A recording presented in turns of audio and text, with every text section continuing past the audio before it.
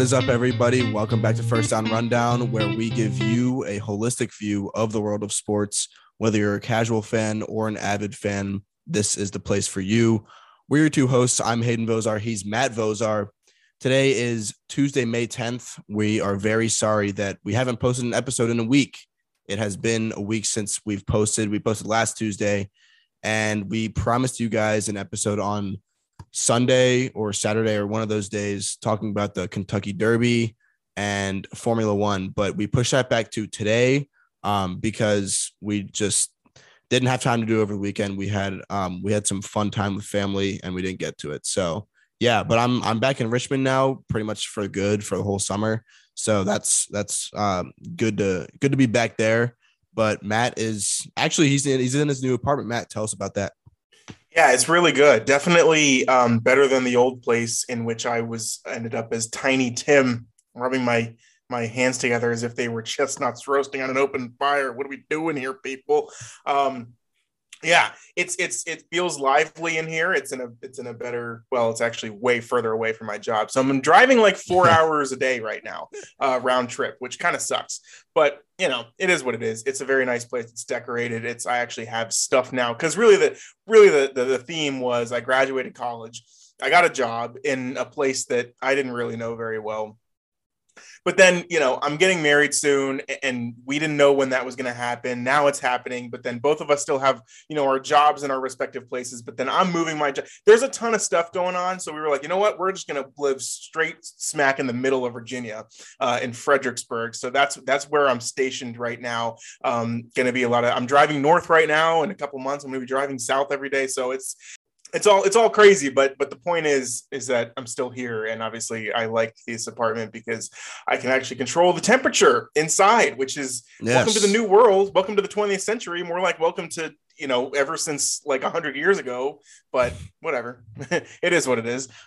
Yes. So today's episode is going to be focused on the Kentucky Derby and Formula One, which were two events which transpired over the weekend, in addition to, as I mentioned on last week's podcast, a multitude of other sports. I mean, it was a crazy week for sports, especially this past weekend. But I think that because we had kind of a perfect storm of so many sports, a lot of the sports, however, were mainly stuff that we cover a lot, right? It was hockey, it was basketball, it was golf.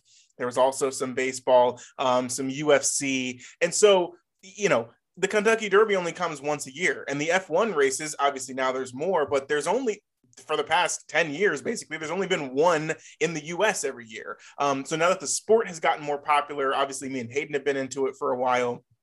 That's why we're going to talk about it here as well. And then the Kentucky Derby was probably, had one of the greatest finishes that we've seen in recent memory. And so why not, So I think that's kind of, it's more of a, I guess more of a weird topic or two topics for this podcast. But the point is, there was some crazy stuff that happened in sports. And as Hayden mentioned at the start, we're here to talk about all the sports. And obviously, we'll continue on with the NHL and NBA playoffs as we have been. But good to take a little bit of a sidebar here and get you guys up to date on some sports and information that you may not be totally into right now, but just so that you can learn and know, because that's what we're all here to do. That's exactly right. And Matt mentioned the NHL and NBA playoffs there. We are going to definitely continue that on Saturday or our weekend episode this week. But we might get into it a little bit, kind of what transpired this past weekend and kind of where our picks are at in terms of both of those sports playoffs pictures, I guess, right now. We might do that a little bit today at the end, but we're definitely going to get into Kentucky Derby first and then Formula One second. And then if we have a little bit of time at the end, we might kind of go over those playoffs there. But that being said, let's get into the Kentucky Derby right now. So this was this was a rare year to begin with, right? So the shortest odds to win were 4-1, and that was Epicenter, who was basically favored to win. And usually there's pretty much one definitive favorite, and they're like they have pretty really good odds, and then the next best horse is kind of like 10-1 or in the teens or something like that. But this year we had 4-1, and I think we had a 6-1, and then maybe even another single digit to 1 odds, which was pretty rare. So it was a close playing field to begin with, but then it didn't end up mattering in the long run because Rich Strike 80-1 odds came through and passed everybody on basically the last straightaway and won the Kentucky Derby. Epicenter did come in second, so I mean, I guess there was a little bit of value there. He would have won if Rich Strike didn't just beat all odds and come back and win. But Matt actually has some pre-race hype to go through here that he's going to give you guys just to kind of give some background on the race this year, rather than just going and talking about how good Rich Strike was this year. Let's get some pre-race hype that we had leading up until this race. Yeah, and Hayden mentioned at the beginning, we were actually going to do a podcast on Sunday morning to kind of broadcast out. Obviously, it would be before the F1 race, but we were going to do the exact same topics. Obviously, as he mentioned, there was, the little bit of scheduling snafu. We didn't really have too much time.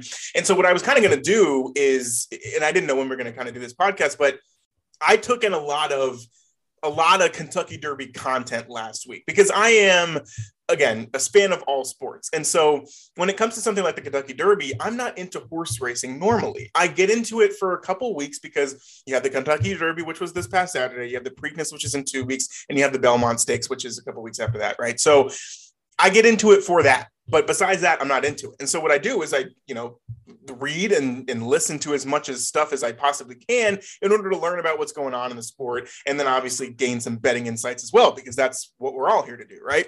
So obviously the entire week, right, the talk is about who is actually going to win this horse race, because nobody really knew. And clearly nobody knew up until the very end of it, because who knew, the horse that was going to win. But I will go even deeper into how crazy it was that Rich Strike actually even participated in the race, much less won it and beat all the other horses that competed. So obviously Hayden mentioned you had Epicenter and you had Zandon, who were the two favorites. Okay, so going in, and normally the way that horse racing works is essentially there's different classes of races, and I'm not going to go even too deep into this, but it's basically, if you think about, a baseball, right? Or really NBA, right? So baseball has like AAA, AA, single A. The NBA has the G League and the D League, I think is the lower one there. So it's kind of like you have that same type of league status in horse racing.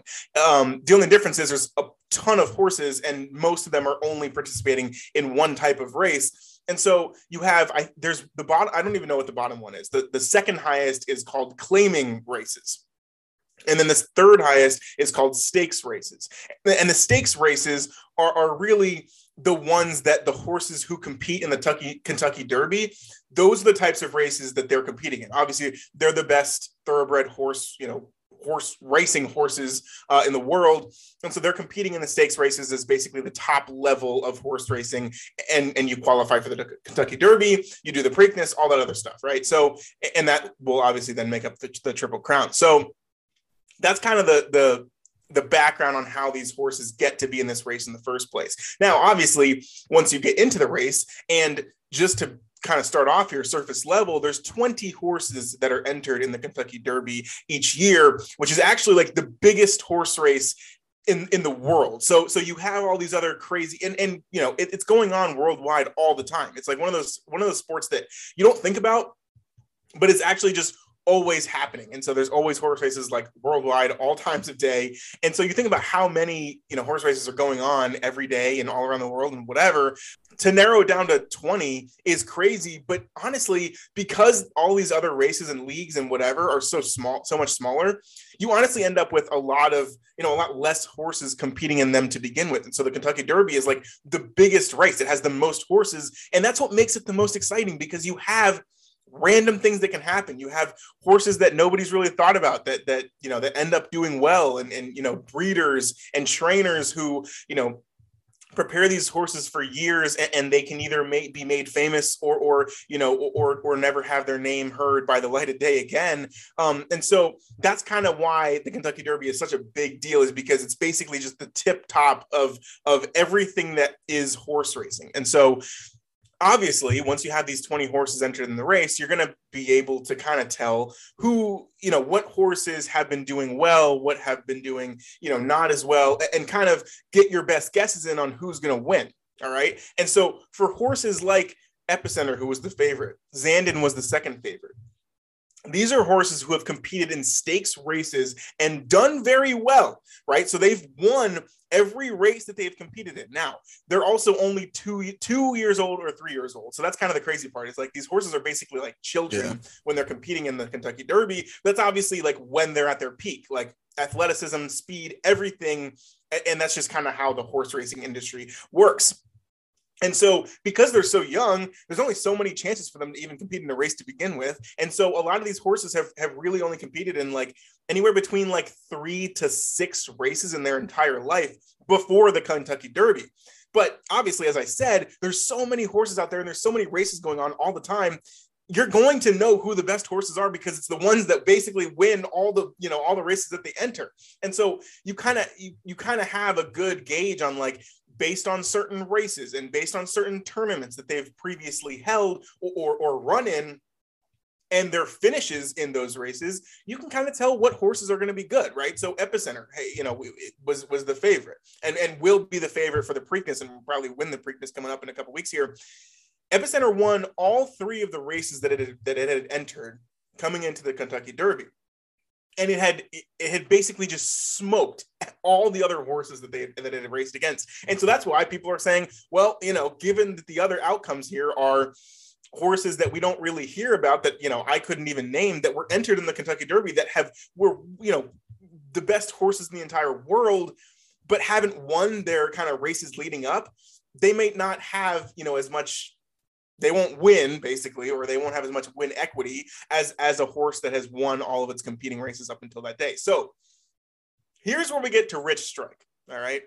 Rich Strike was in a claiming race. The last time that the horse raced at all was a claiming race. Now, again, this is essentially like being in like double A for baseball. So basically it's like baseball is like double A, then single A, then the professional leagues. Okay. So this is like 2 levels below the professional league of, what Rich Strike was racing in.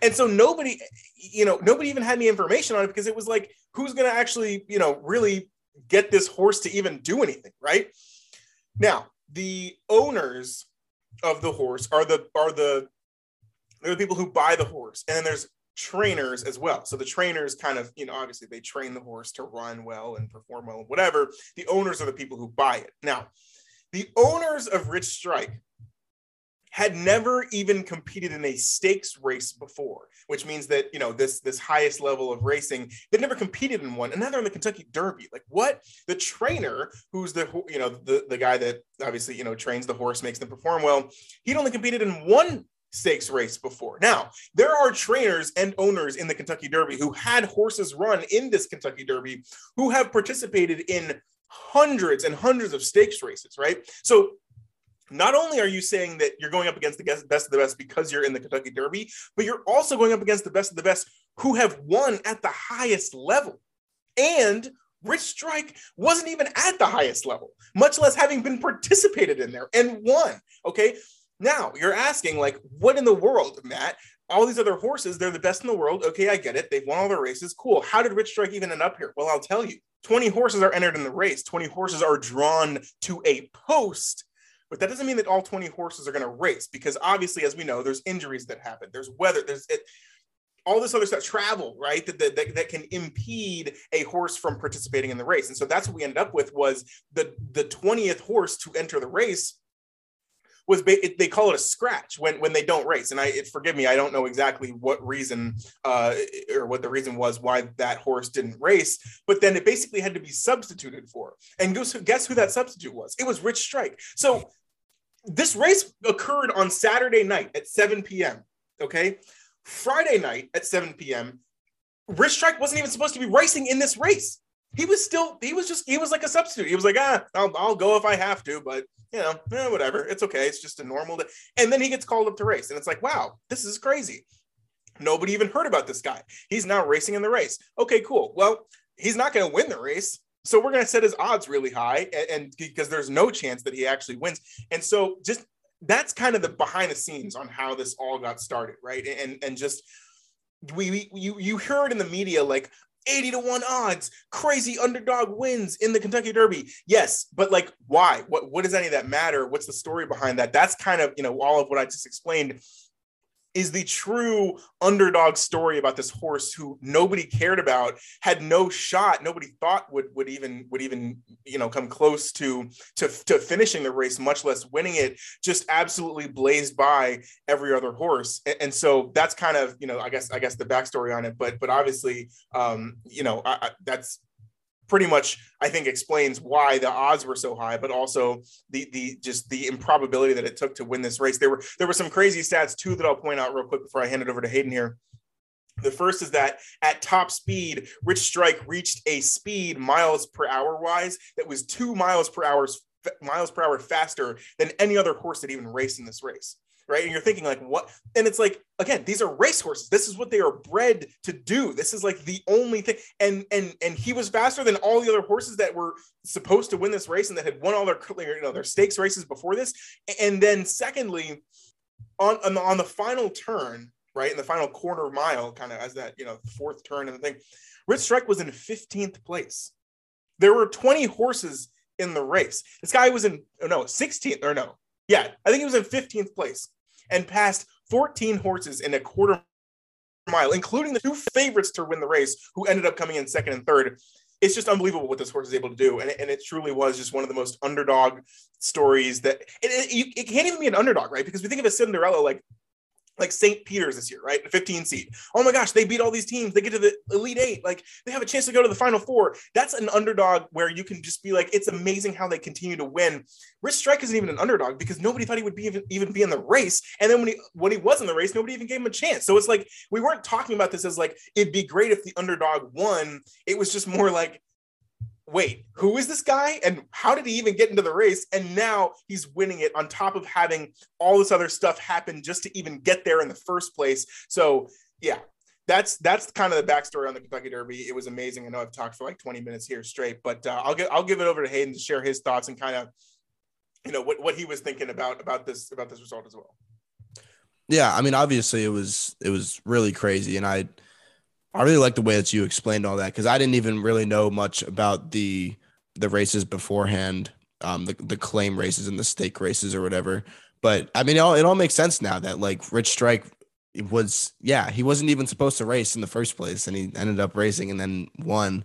It just goes to show how, I don't know.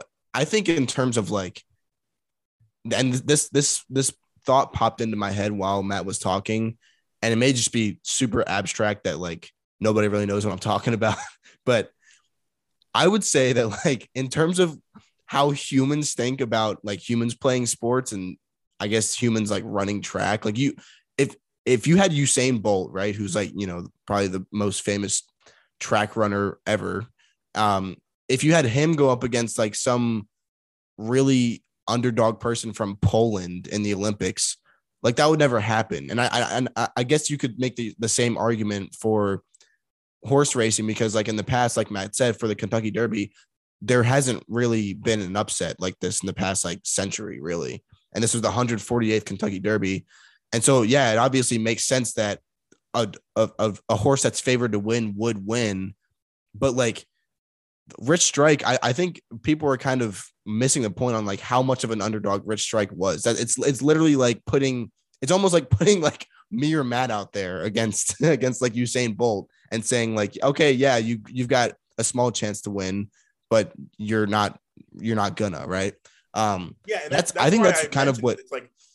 Rich Strike wasn't even really an underdog because nobody was like, wow, it'd be crazy if this horse won. It was just like, this horse has absolutely no chance. There's no even thought as to the fact that like there's a possibility of him winning. And so that's what makes it so unbelievable, is the fact that like, yes, there is an underdog story behind it, but we can't even count it as a real underdog because like people weren't actually thinking that this was even possible to begin with. Yeah, exactly. He wasn't even an underdog because he wasn't even really like appraised to start the race. Yeah, it's crazy that happened. I think the other thing that I wanted to talk about is the owners of this horse. Like, imagine being them, dude. You go to the Kentucky Derby, your horse isn't even supposed to race, and you're I mean, I don't even really know what they're doing there. Like, I guess they're there because their horse is there. Yeah.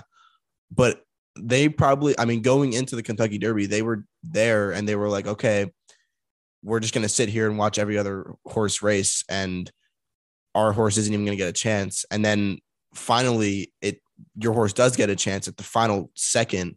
And then all in the span of like, I don't know how long the race takes, like a few minutes, all in the span of a few minutes, you are all of a sudden making 1.86 million more dollars than you came there to make. So it's like, that's the crazy part. And like Matt said, a lot of these owners have owned horses in the past that have run at the Kentucky Derby or whatever, because what they do with these horses' DNA is they basically, I mean, they obviously breed horses from the race horses so that their kids have, or their offspring have the same genes and like are able to race as well as the parents.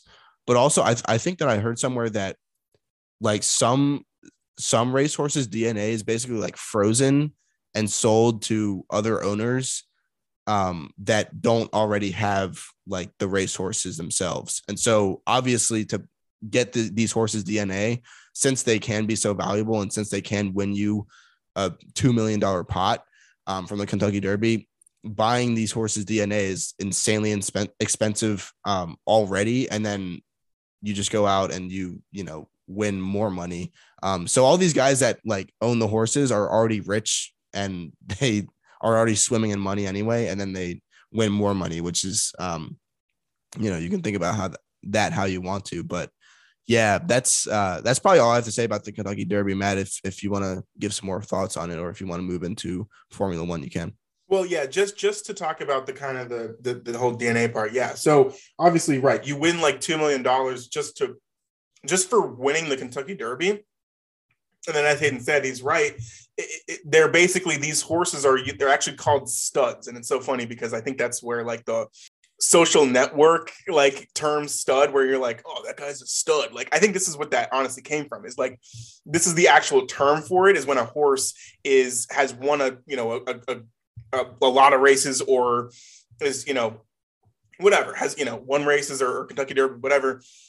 They're called a stud, and they're basically just for the rest of their life. And as I mentioned before, these horses are like 2 years old when they're racing. And so for the rest of their actual lives, their sole purpose on earth is to just breed and have more baby horses, so that potentially, their amazing muscular speed DNA is in these potential horses that can then basically just replicate what they were able to do, right? Win a lot of races, win a Kentucky Derby, whatever it may be.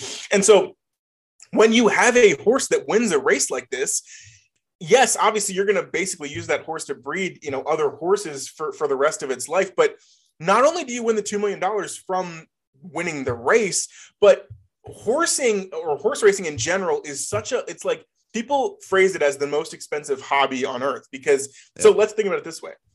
So Rich Strike was obviously right. This horse that nobody cared about, whatever, the owner bought it for $30,000. All right. And so that's a lot. That's basically a car. Okay. When you think about it. And so that's like the lowest of, not the lowest of the low, but you know what I mean, right? Like, based on how we've described it, if you're, purchasing a thoroughbred racehorse, baby from one of these past Kentucky Derby winners or whatever, the prices on these things can be insane. And so you're making $2 million just off the winning the Kentucky Derby, but you're making even more money over the life of that horse who won the Kentucky Derby, just on basically, the trade, buying and selling of the horses that are bred from that Kentucky Derby winner too. So it's really life-changing, especially for these guys who probably, again, they probably won't have, well, maybe they will kind of turn this into an empire, but I doubt that. The way that horse racing is, it's very, very niche and hard to get into and hard to win in. So I'm assuming that this is just going to be kind of one of those things that's completely life-changing for the owner and the trainer and the breeder and everything involved, and probably will really, they'll be able to make generational wealth off of it. And hey, you kind of have the greatest story in the history of horse racing here. So I think it's kind of a win-win all around for obviously, kind of the casual fans, but also just the sport at large. So so just kind of a really cool story. Yeah, for sure. All right, let's move into Formula One here.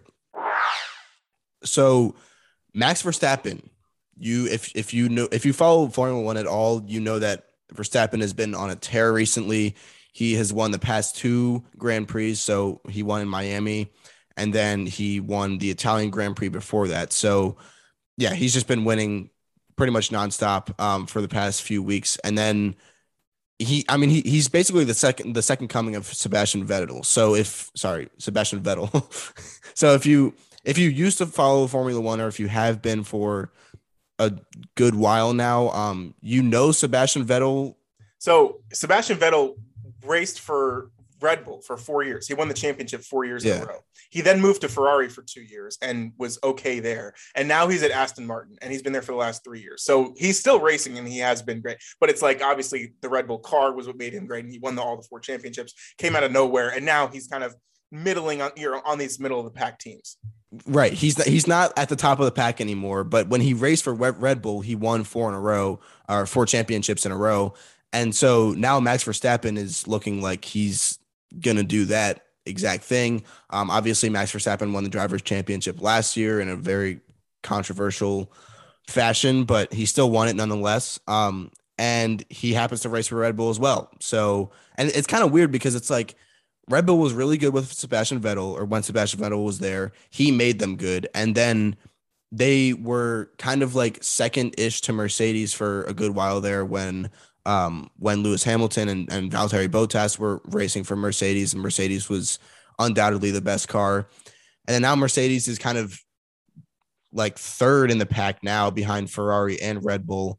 And Ferrari's always kind of been up there, but they've never really been like the best, really since I think like the early 2010s when they had Felipe Massa and Fernando Alonso there. That's thrown it way back to when Matt and I first started following it. Felipe Massa was actually my favorite driver, but he obviously doesn't drive anymore. So yeah, I mean, if right now in Formula One, if you are anybody else in the field, you know that Max Verstappen is not afraid to do anything. Like the moves that he makes during races are insane. And it's very reminiscent of what Sebastian Vettel used to do. That's why I keep on referencing Vettel.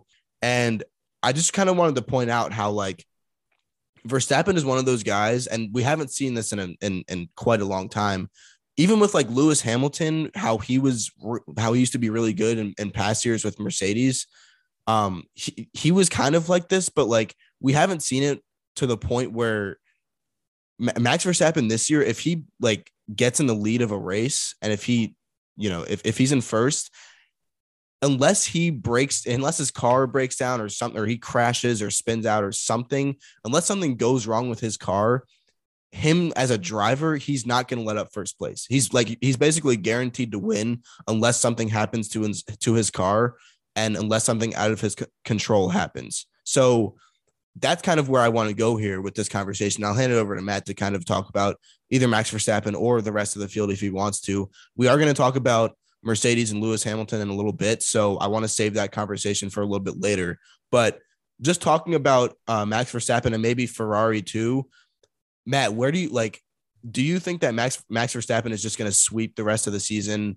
And I mean, he's still in second technically behind Charles Leclerc, behind the Ferrari, but I mean, he's second in the Drivers' Championship right now. He's won both of the past races. Do you think he's just going to sweep through basically the rest of the whole season and win the Drivers' Championship? No, I don't. I don't think so at all. And it's a good thing that that's like that, because as we've seen over the past 8 years, Mercedes has been the dominant force. They've won everything. Lewis Hamilton's won 7 Drivers' Championships, and they've won 8 straight Constructors' Championships, which is essentially just, they've been the best for basically the last decade, right? We had Red Bull as kind of this predecessor to Mercedes. As Hayden mentioned, Sebastian Vettel was their driver from, I think it was 2010 to 2014.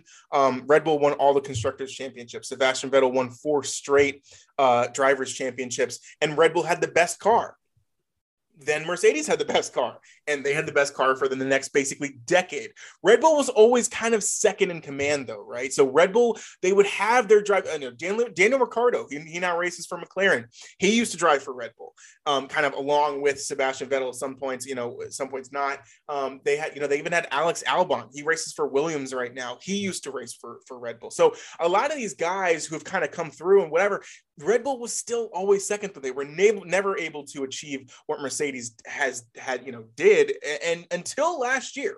Now, last year is where, and I went over this in the podcast where I talked about F1, is like last year was kind of the turning point, because coming into this season, the 2022 F1 season, there were drastic rule changes. People were saying these rule changes were so significant that they were basically like the biggest rule changes that we've had in the last like 50 years, right? And so what happens is every team tries their hardest to develop the car as much as they possibly can in preparation for the F1 season to start. And then it's kind of like balls to the wall. You drive as hard as you possibly can. And you just see who kind of, ends up on top. Now, obviously, for the past 10 years, and then the previous years before that, there's kind of been one team that's just dominant. And so they're able to generate a car that's just so good and so much better than the rest, year after year.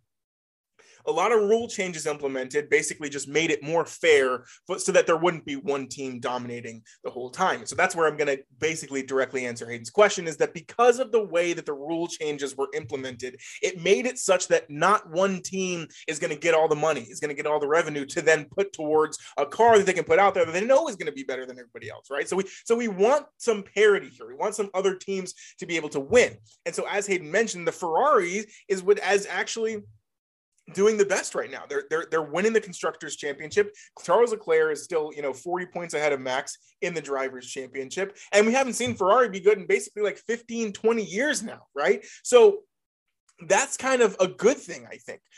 And the fact that, we do have other teams winning, obviously there's still, you have the Haas team, you have the Williams team, teams at the bottom who really will never have a chance of winning. And so to some extent, Formula One is still very much a divided sport, but at least at the top, we're going to get some other winners, some other people who are going to be able to compete, right? And especially for the fans, or for the not the fans of Mercedes, which is what most people are, because you hate to see a dynasty and you just hate to like keep watching the races and having the same people win all the time.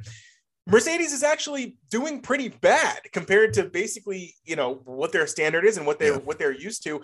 And so we end up in a situation where really it's anybody's game. Now, when I say anybody, I mean that term, obviously, it relatively, because like I said, you still have a lot of teams at the bottom who really have no shot at winning this. And even Mercedes at this point really doesn't. So kind of when you're after the first few races of the season, you can kind of tell what teams and what drivers are going to be at the top here. So just, having followed Formula One for as long as I have, I can pretty much tell you that either Red Bull or Ferrari is going to win the Constructors' Championship. And it's probably either going to be Charles Leclerc or Max Verstappen who wins the Drivers' Championship. But the point is, from all of what Hayden said to begin his segment with, was that, Max looks like this dominant driver who just, he's going to be that next guy. And I do think that he is currently the best Formula One driver in the world, right?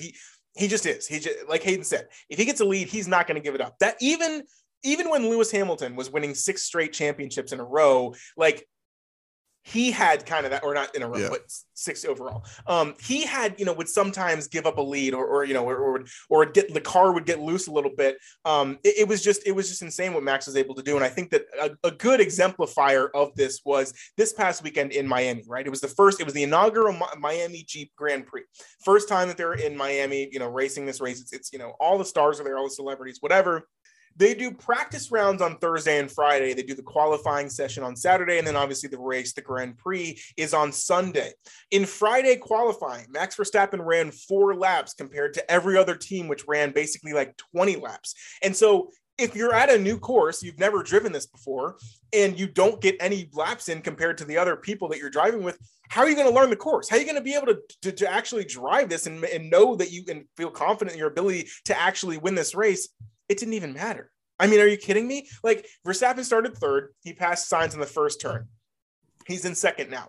Basically, like 20 laps later, he's already in 1st. And it's like this guy who had no no, experience on the course at all, that didn't know the track really, basically is learning the track as he's, basically gaining a second per lap on Charles Leclerc and not messing up in the slightest, and obviously basically never giving up the lead. So I understand where Hayden's coming from with this kind of, it almost seems like, yes, we should be asking the question, is Max going to run away with everything? But here's where I caution it, is the fact that so far this season, there's been 5 races. Okay. 3 of them. Well, I think there's been 5. Has there been 4? Yeah, 5, I think. Yeah. Okay. 5. Yeah. So either way, Max Verstappen has either, in the races that he's finished, he's coming first, or he hasn't finished the race at all. Okay. So there's been 5 races. I think 2 of them, he didn't finish at all. And 3 of them, he's won. Okay. So like, he's on this crazy streak right now where if he starts a race, if he finishes a race, he's coming in first. And if he doesn't finish a race, he's coming in last. And so that's like kind of the give and take that you get with Max being a very, aggressive driver, is that sometimes he's going to go out of his way, and really sometimes it's not going to work out. Now, there's also arguments that the team, right? So, the team, they develop the car, they run the car, and sometimes the car just fails on the driver. So it's not always the driver's fault. And I think that overall Red Bull has had more problems with the car and the team development and whatever than Ferrari has. Ferrari's at least been more stable. And so that's why, to answer Hayden's question here, finally, is I think that no, Max Verstappen is not going to run away and win the Drivers' Championship. Red Bull is not going to run away with the Constructors' Championship by any means,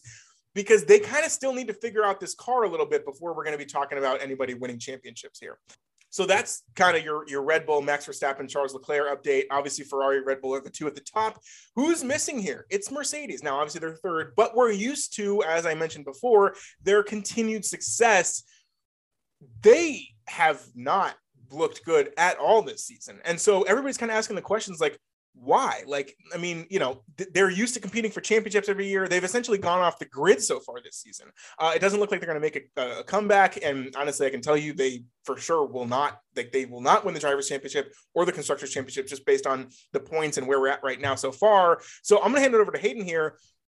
Give a little rundown on the car mechanics that have been causing Mercedes trouble with this year's new car regulations, and kind of, what's been impacting them. Why is Mercedes not able to compete this year?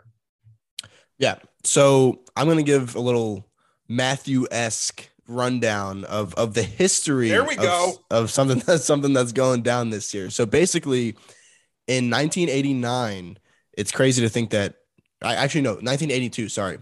I'm already off to a bad start here. 1982, the ground effect physics of a car was banned. So basically what the ground effect is I'm not a physics major by any means. I hate physics with a passion, but I read up on it, and basically what the engineers of Formula One cars did back in, I think, 1979 with Mario Andretti's car was they created something called the ground effect, which essentially it's like an aerodynamic strategy used to pretty much like stick the car to the track more, so you get more grip on the track. Your cars, I guess, like your tires are more receptive to the track, because I mean Formula One cars are really, really light. Like if you compare them to the average car, like the Honda that you're driving down the street on any given day, Formula One cars are super, super light. That's how they're able to go so fast. And for at such high speeds for so long. But they do have to have some kind of engineered ability to stay grounded to the track. That's what the front wing does a lot, is like it basically the front wing of the Formula One car, which is kind of that little broad piece at the bottom of the front of the car in front of the front wheels. That's what keeps your car grounded mostly. And that's what keeps your car from basically just like flying up in the air as you drive down a straightaway. So what the ground effect did was it added something to the bottom of the car to keep the car stuck to the track more. So you would have more reception in your tires to the track. And so that you basically had better turning, you had better control of your car on the track. And so that was banned in 1982. But this year, literally just this year in 2022, so 40 years later, they have added it back. So you're now allowed to engineer the ground effect into your car again. And that's where Mercedes has had their downfall, right? So Mercedes, and it's interesting because like Mercedes for the past, like we said, for the past 8 to 10 years, they've been the best at engineering their car. Like they've just had the best engineers, the best guys that are able to get it done in the garage. And so they've had the best success on the track. Obviously, having Lewis Hamilton and Valtteri Bottas, both very great drivers for that span of time, that helped them a lot too. But I mean, you can be the greatest driver in the world and you can drive a really terrible car and you're not going to win, right? So that's where we've seen Mercedes have so much of their success. And in this season, they've fallen off a cliff because of the new ground effect. So apparently every other team is doing really well with adding the ground effect back to their cars, except for Mercedes. So Mercedes is having this problem called porpoising, which it's a little bit of a weird name, but it's basically where like on the straightaway of a track, Mercedes car is bouncing up and down off of like they're little bounces, but the bouncing of the car up and down off the track is a lot more than every other car or every other model of car that's out there. So if you look at Red Bull, and again, you probably can't really see this much on if you're actually watching the race. But like if you watch it in slow motion, if you watch it really closely, I bet you can probably see Red Bull and Ferrari. Those cars are not bouncing up and down off the ground as much as Mercedes is. And so that's where the problem is stemming from. And so I think Lewis Hamilton has been interviewed about it a lot. And he's basically said, like, he said in the past that Mercedes doesn't make mistakes. Like that's what he said when he was on his great tear where he, won so many drivers championships in a row. He was saying, oh, well, Mercedes can't make a mistake. We're the best in the game. And then now he's basically gone back on his word. And he was like, I guess we can make, I think in an interview, he literally said, I guess we can make mistakes or something. Like he was like, I guess something has gone wrong, but he can't really describe it. He's basically just saying porpoising is the main problem at hand. And so what we're faced with here is like Lewis Hamilton, one of the best Formula One drivers in the history of Formula One, and who has had some temper problems in the past, is not very happy. But I think he's kind of like, he's taking a cool approach to the situation. I think he knows that since he knows what the problem is, they obviously know what to address. And so I guess sometime in the near future, they're going to try to fix this whole ground effect porpoising situation. But that's where Mercedes is at. That's why they are not doing as well this season.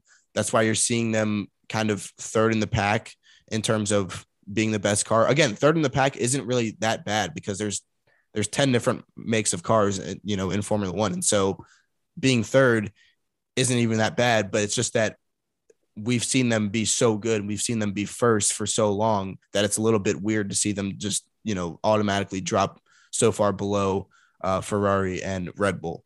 And so this brings us to kind of like where Lewis Hamilton is at, because if you haven't noticed, Lewis Hamilton I think he's 6th in the drivers standings right now. And George Russell, his teammate, who nobody has even really heard of before the past couple of years. I don't even know how long George Russell has been racing, but like Lewis Hamilton is obviously a better driver than George Russell, but Lewis Hamilton is still doing worse than George Russell. George Russell is 4th currently in the standings. So I'm going to hand it over to Matt here to kind of talk about where he thinks Lewis Hamilton is at. I have a little bit of a theory here of why Hamilton is off, but I wanted to see what Matt has in terms of like an opinion on Lewis Hamilton this season.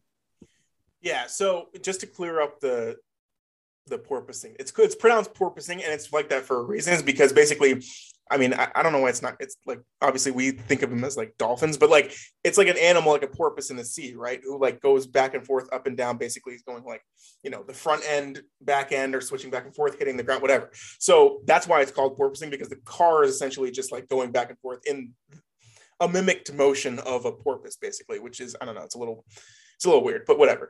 And the main cause of this is that, obviously, as Hayden mentioned, they changed the downforce rules. And so downforce is essentially how much pressure, how much G's you can put on a car to be able to brake and speed up quickly as possible. And you put a floor underneath the car, a lot of times you're going to run into a problem where the front end is going to bounce a lot more, and the back end as well. And so that's kind of what is happening here. And as Hayden mentioned it specifically, is that Mercedes is struggling with this the most. And so it almost makes it impossible to drive because you're just bouncing up and down like at insane speeds. Again, these guys are going 200 miles an hour, right? And it's like, how are we going to drive when we're porpoising all down the road? So yeah. So to answer Hayden's question, though, and I'm interested to see what his theory on this is, because I think we might be on the same track here, is that, well, background on George Russell first. He drove for Williams for the past, I don't know, 5 or 6 years. And Williams has been the worst team in Formula One for the last, like, probably 8 or 9 years, maybe even 10 years. The weird part is, though, they're basically like the feeder system to Mercedes. So obviously they get less money and resources than Mercedes does, but the drivers who race for Williams are basically like kind of like the teammates of the Mercedes, or like kind of the 1A version of Mercedes. And so George Russell's been driving for Williams for the last like 5 or 6 years. He's come in last pretty much every year coming up until now. But they see him as this great young driver, and he's going to have a great future in Formula One. And so they were kind of just grooming him to take over in the next available Mercedes car, which obviously happened when they couldn't agree to terms with Valtteri Bottas. And then they kind of move on to George Russell here and kind of promote him from Williams to Mercedes.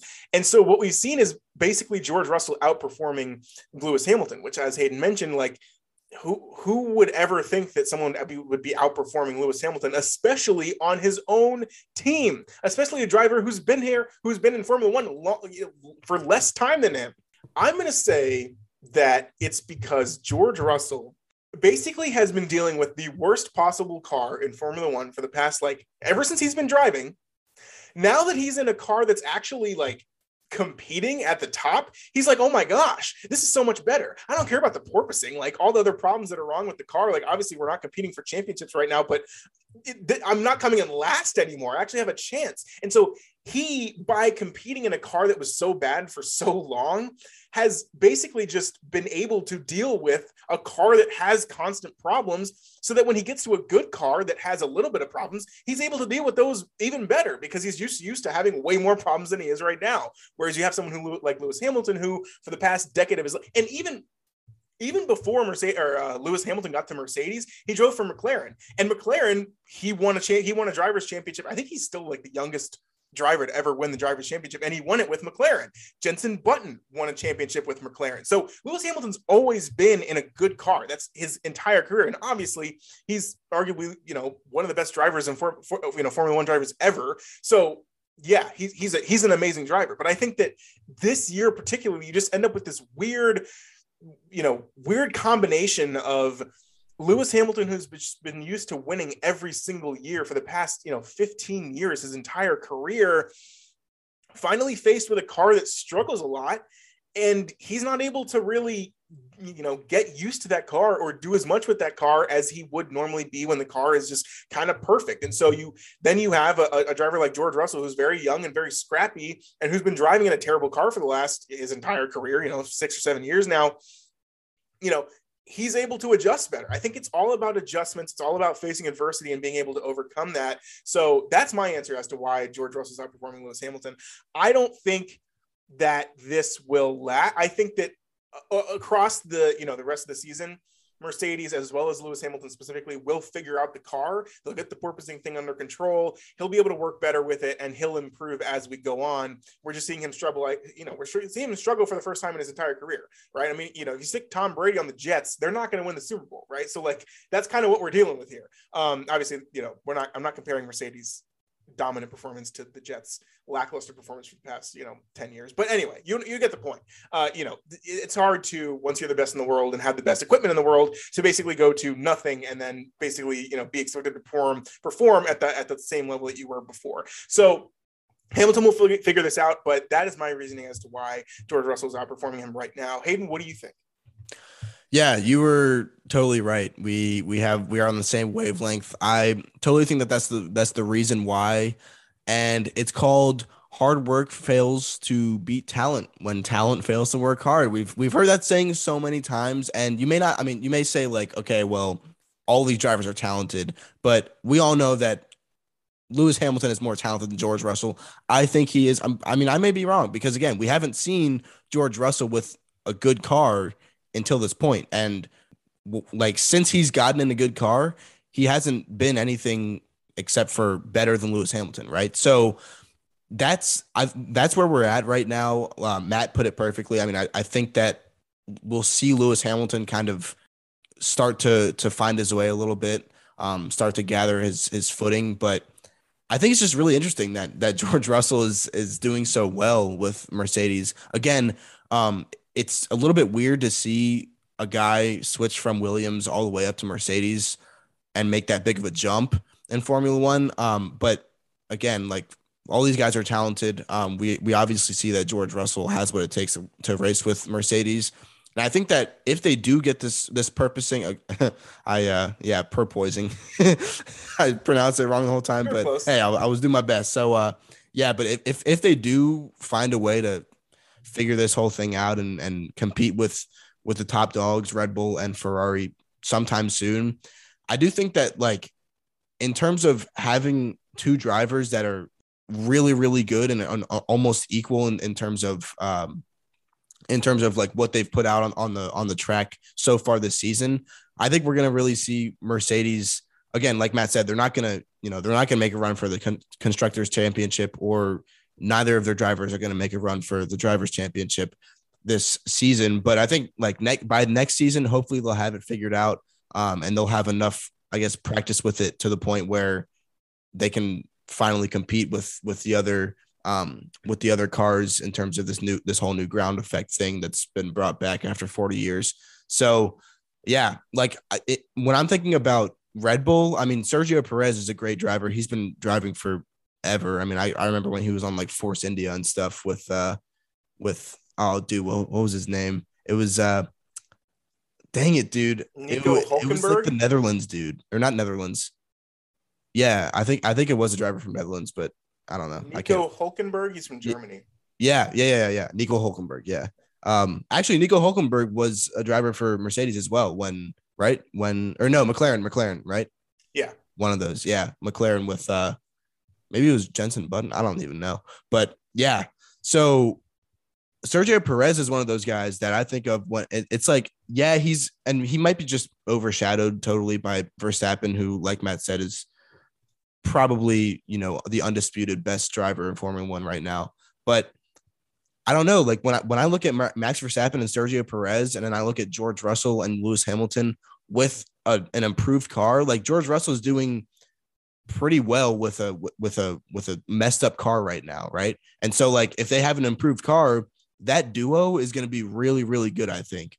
And again, it's just surprising because George Russell came from a team like Williams, but just goes to show that, all these guys have what it takes. You just got to give them a good car. And that is another thing. It's like, this is a perfect example. Like this pipeline from George Russell going from Williams to Mercedes and having so much success already at Mercedes, that just goes to show that like, if you had equal cars in Formula One, it would be such a better game. Like it would just be such a better sport in general if you had equal cars. Again, that's what these regulations are intending to do, is to make the cars more equal, because you can't say, okay, well, like, Mercedes, you can't go out and get the best engineers out there. It's obvious, like it's still a business. You're still hiring guys that are good at engineering, and guys that you're hiring the best of the best in terms of car engineers around the world, and you can't stop Mercedes and Red Bull and Ferrari from doing that to give the guy the I guess like the worst teams a better chance. But these regulations that are being implemented, I guess it's showing that it can, take down a top dog like Mercedes, but like Mercedes is going to figure it out at some point. And so it's just going to kind of keep on exploiting this like dynamic of the teams that have the best engineers are going to be at the top always. And the teams that don't have the best engineers are never really going to make it there. And they're not really going to be able to compete in any way. But again, I don't know how you fix that without taking the whole business side out of it. And pretty much just assigning like one model of car to every team and then have them race that way. Maybe they can try that in one of like the F2 or F3 leagues. Formula 2 and Formula 3 are a thing that's like where most of the Formula 1 drivers come up through. Like Matt said, it's almost like horse racing and NBA and baseball and everything like that. They have like the smaller minor leagues, and then they have Formula 1 as the big league. But yeah, maybe they can try it in Formula 2 or Formula 3, but I don't know. It's a little bit frustrating. Like Matt said, nobody likes seeing a huge dynasty from any team, but it is kind of cool to see. It's kind of cool to see Max Verstappen on this tear now that Lewis Hamilton is not winning every race. So I don't know. That's my thoughts on it. Matt, do you have anything else to say? Yeah, and I kind of understand what you're saying. It's really interesting though, because if you think about it, like kind of when you were talking about it, I was like, well, yeah, okay, fine. So Ferrari was like had the dynasty from like the late 1990s to like the late 2000s, before 2010, right? So like 2008ish, whatever. And you had Michael Schumacher as obviously, the best Formula 1 driver of all time, won all these championships. Okay, cool. And his teammate, do you remember the teammate's name, Hayden? Rubens Barrichello. Oh, wow. Okay, it's throwing it way back. Anyway, so and then Felipe Massa actually drove with Michael Schumacher for the back part of his career at Ferrari. Anyway, Ferrari basically had a dynasty for like 10 years there. Okay, then you move on. It's Red Bull for the next 6-7-ish years. Then you move on. It's been Mercedes for the last 10 years. Okay, so there is some sort of shift in power eventually. You have teams who like Mercedes back when, basically like when Red Bull had their kind of big run, Mercedes was like middle of the pack. They were coming in like 8th, 10th place, whatever. You get to the rule change that entered in, 2015 or whatever it was, and they just shot to the top, and they developed the best car. And then from then on, they got the most money, they hired the best engineers, and it's just kind of a snowball effect. And so eventually you kind of see a shift in power, and we are right now, which is Mercedes is not on top anymore. However, who are the best two cars as well? It's Ferrari and it's Red Bull. Yeah, and so exactly. These are the cars that have been good in the past as well. And so when you talk about the team and the drivers who are automatically going to win, yeah, a lot of times it can be the same or it can be different, and it'll change over time. But really, I think what we're experiencing in Formula 1 is just sustained success from three of the best teams in the history of, the sport. Well, recent history of the sport. Williams actually used to be the best. And, then you had Renault. Renault was really good in the late 2000s. So like there's been other teams who were very successful, but for the last, 20, almost 25 years-ish, almost 30 years, it's been these three teams who are the best. And so I think that's kind of where big picture, I agree with Hayden's statements about like, somehow they're going to have to try to make this a little bit more even, but I don't know. I mean, at the end of the day, I think if you get the best drivers and the best cars, it's going to be a race for whoever is going to be coming out on top anyway. Like I said, Max Verstappen is the best driver in Formula 1 right now, right? Lewis Hamilton's an amazing driver. Charles Leclerc is an amazing driver. If you put them on bad teams, they're also going to perform badly. But I think that they're clearly proven like as the best drivers, and so they're at the best cars for a reason. And so I think kind of what we have to do is essentially just like kind of enjoy what we have. But I think to the larger point to what Hayden was saying is like, whether there's rule changes or whatever, it's like, yes, we've had some parity, but the parity is really year to year, depends on who wins the championship. It's not necessarily like other teams coming from being the worst and then, becoming the best. Like obviously in other sports, there are dynasties, right? Like the Patriots for the 20 years that Brady and Belichick were together. You had in the NBA, the Spurs with Greg Popovich, Tim Duncan, Tony Parker, that team was good for 15 years and they made the playoff. They had the longest, streak of making the playoffs every year. So like you have dynasties in other sports, but it's not dynasties that are like 30 years long and they're winning the championship every single year. The Suns are a perfect example, right? They go to the bubble. They're 8-0 in the bubble. They don't even make the playoffs. The very next year, they come back and they're in the finals and they lose, and they're up 2-0 in the finals and they lose to the Bucks. And then they're the favorite to win the finals this year. Like a team that didn't make the playoffs to then basically, having a 90% chance to win the finals in the very next year. Like that's never going to happen in Formula 1. It's just kind of, that's how the sport goes. And I feel like all motorsports are kind of similar to that too. I mean, even think about NASCAR, like, the bottom driver, NASCAR has more parity just because there's more drivers and the tracks are more open. But like Corey LaJoie is not going to win a NASCAR race every year, or every race. All right. It's going to be like your classics, your Kevin Harvick, Chase, or what's his face? See, I don't even know NASCAR well enough to actually rattle off his name. Kyle Larson, he won like every race last year, right? So like you still have this type of like in motorsports, you're gonna have teams and drivers who are really good. Sometimes your Tony Gillilans are not gonna win for you in a NASCAR race every year. You like this, Hayden? I'm just rattling off your not well-known NASCAR drivers. Yeah. Ty Gibbs. Yeah. What? Yeah, I don't know anything about NASCAR anymore. We used to watch NASCAR sort of when we were little with our dad. But yeah, I like now that Formula One has been introduced to me, Formula One is so much better than NASCAR. Like, I don't know. I look at NASCAR fans now, and again, I think I have one friend that actually follows NASCAR and actually likes it. And I look at them and I'm like, dude, I don't know. Again, it's their choice. This is fine. It's their life. They can do what they want. But like, I don't know how you choose to follow NASCAR over Formula One. Formula One is international. The tracks are much cooler. You're not just driving in a circle for 3 hours. There's, less laps. Obviously the tracks are longer in Formula One, but it's just like, yeah, there's more excitement in it. The cars are cooler looking, in my opinion. I mean, NASCARs are like boxes on a track and they're on wheels. It doesn't make any sense, but again, that's, everybody has their sport that they follow. But yeah, that about wraps it up for today's episode. I hope you guys enjoyed. Again, we got to a good hour here with just talking about horse racing and Formula One. If there's anybody that can do that, it's us. So, yeah, that was some good stuff today. We're not going to talk about NBA or NHL playoffs today because, well, NHL playoffs, it's like basically by Saturday, we'll probably have some series that are over. Yeah, so all the series are 2-2 right now. It's crazy. Yeah, exactly. So like, there's not really much to talk about. We could just point out the series that are more interesting than others and say, oh, those are more interesting, but we're not going to do that today. We're going to wait until Saturday/Sunday. I don't know which day it'll be on. Probably Saturday. We're going to wait until one of those days to talk about the series. Actually, I am going on my cruise on Saturday, so we will probably do an episode. We'll record an episode on, I don't know, Thursday or Friday, probably Friday, and then we'll post it on Saturday. I'll probably just have Matt post it. I'll edit it and everything and just have him post it. And so we'll have that on Saturday. And then next Tuesday, you guys will hear from probably just Matt. Not probably. You guys will just hear from Matt if he wants to do one of his solo dolo episodes again. Oh, you know it. Yeah.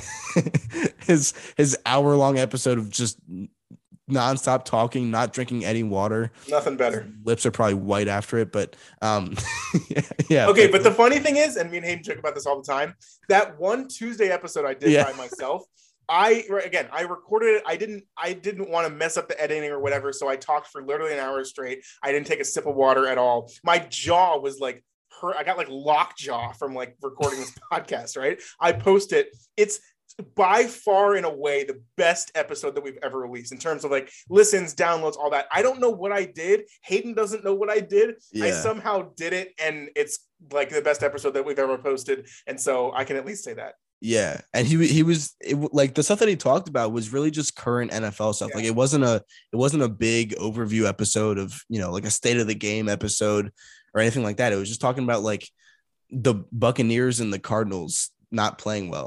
I don't know, dude, but it was transfer portal. Yeah, exactly. It was cool to see that though. So we'll see if that happens again. If it does happen again, maybe I'll just not do the podcast anymore. Maybe I can just do it on his own. I don't know. That sounds about right. Yeah, I could just edit him. Honestly, that'd be cool, kind of cool. But no, I'm not gonna leave the podcast for that. But anyway, yeah, we're gonna skate on out of here.